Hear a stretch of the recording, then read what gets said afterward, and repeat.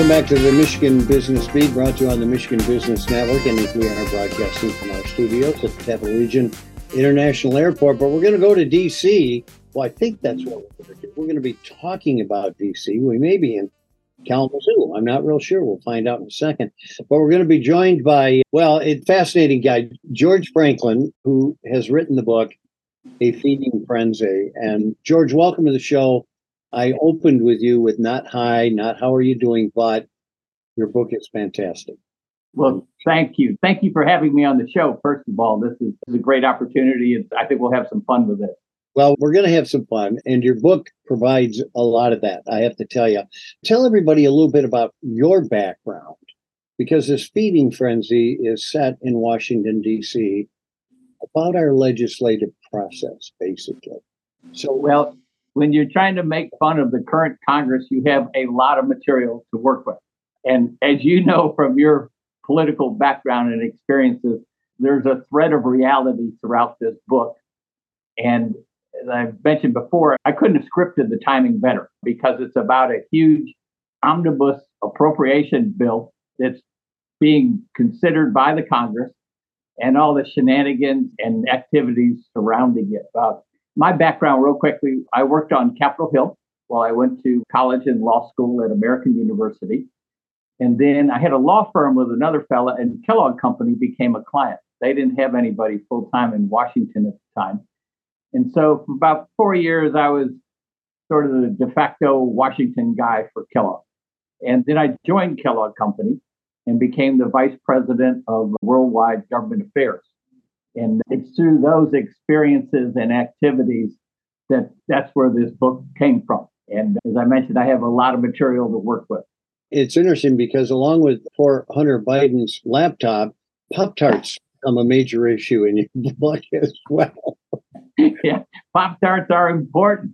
And my lead character is a fellow named PJ Snake Boots Jackson.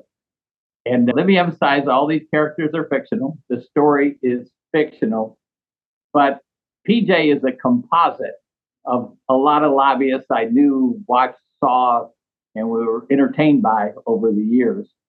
And the members of Congress are once again composites of different people. A lot of people read them and think they know who they are, and they're probably pretty close, but they are composites. Well, and that's a nice little disclaimer. And you said there's a thread of truth in this, and I would say more closely related to maybe a big rope or a chain, because there, in my experience in going in there to advocate for a lot of different groups over the years, there's some amazingly striking similarities to what actually goes on. But you have brought so much humor to this thing. How did you balance the humor with the reality? Well, it's the best humor is reality. And I had an opportunity to observe a lot of this kind of activity going on. And these big appropriation bills, no one knows what the hell is in them when they pass them.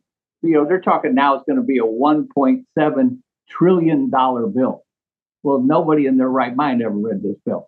And so the things that get tucked away in there, unbeknownst to the House and the Senate. And the other thing is, Chris, people act like this is all new. None of it's new.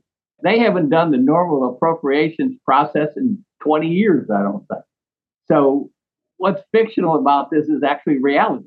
And if you read the book, you'll learn a lot about how Washington really works and hopefully get a few good laughs out of it at the same time. Yeah, and listen, I want people to see this book. You've got to get it. I'm not kidding.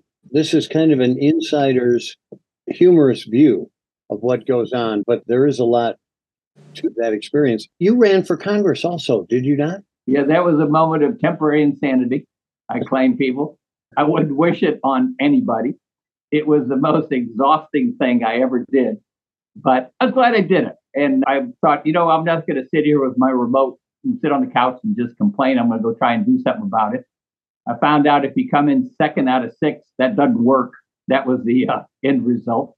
But it was a hell of an experience. But like I said, I don't think I'd wish it on anybody.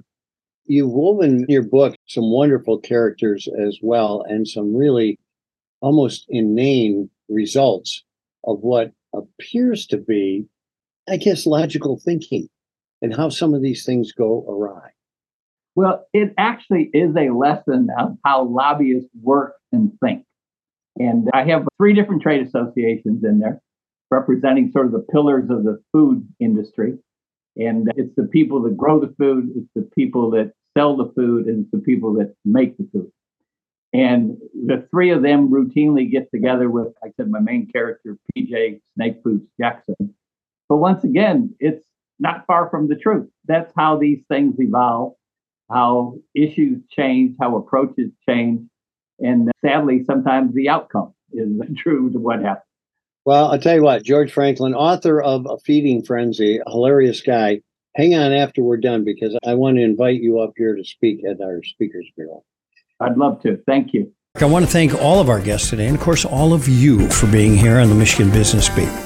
And as always, from all of us here at the Michigan Business Network, I'm Chris Holman, wishing you a very prosperous day.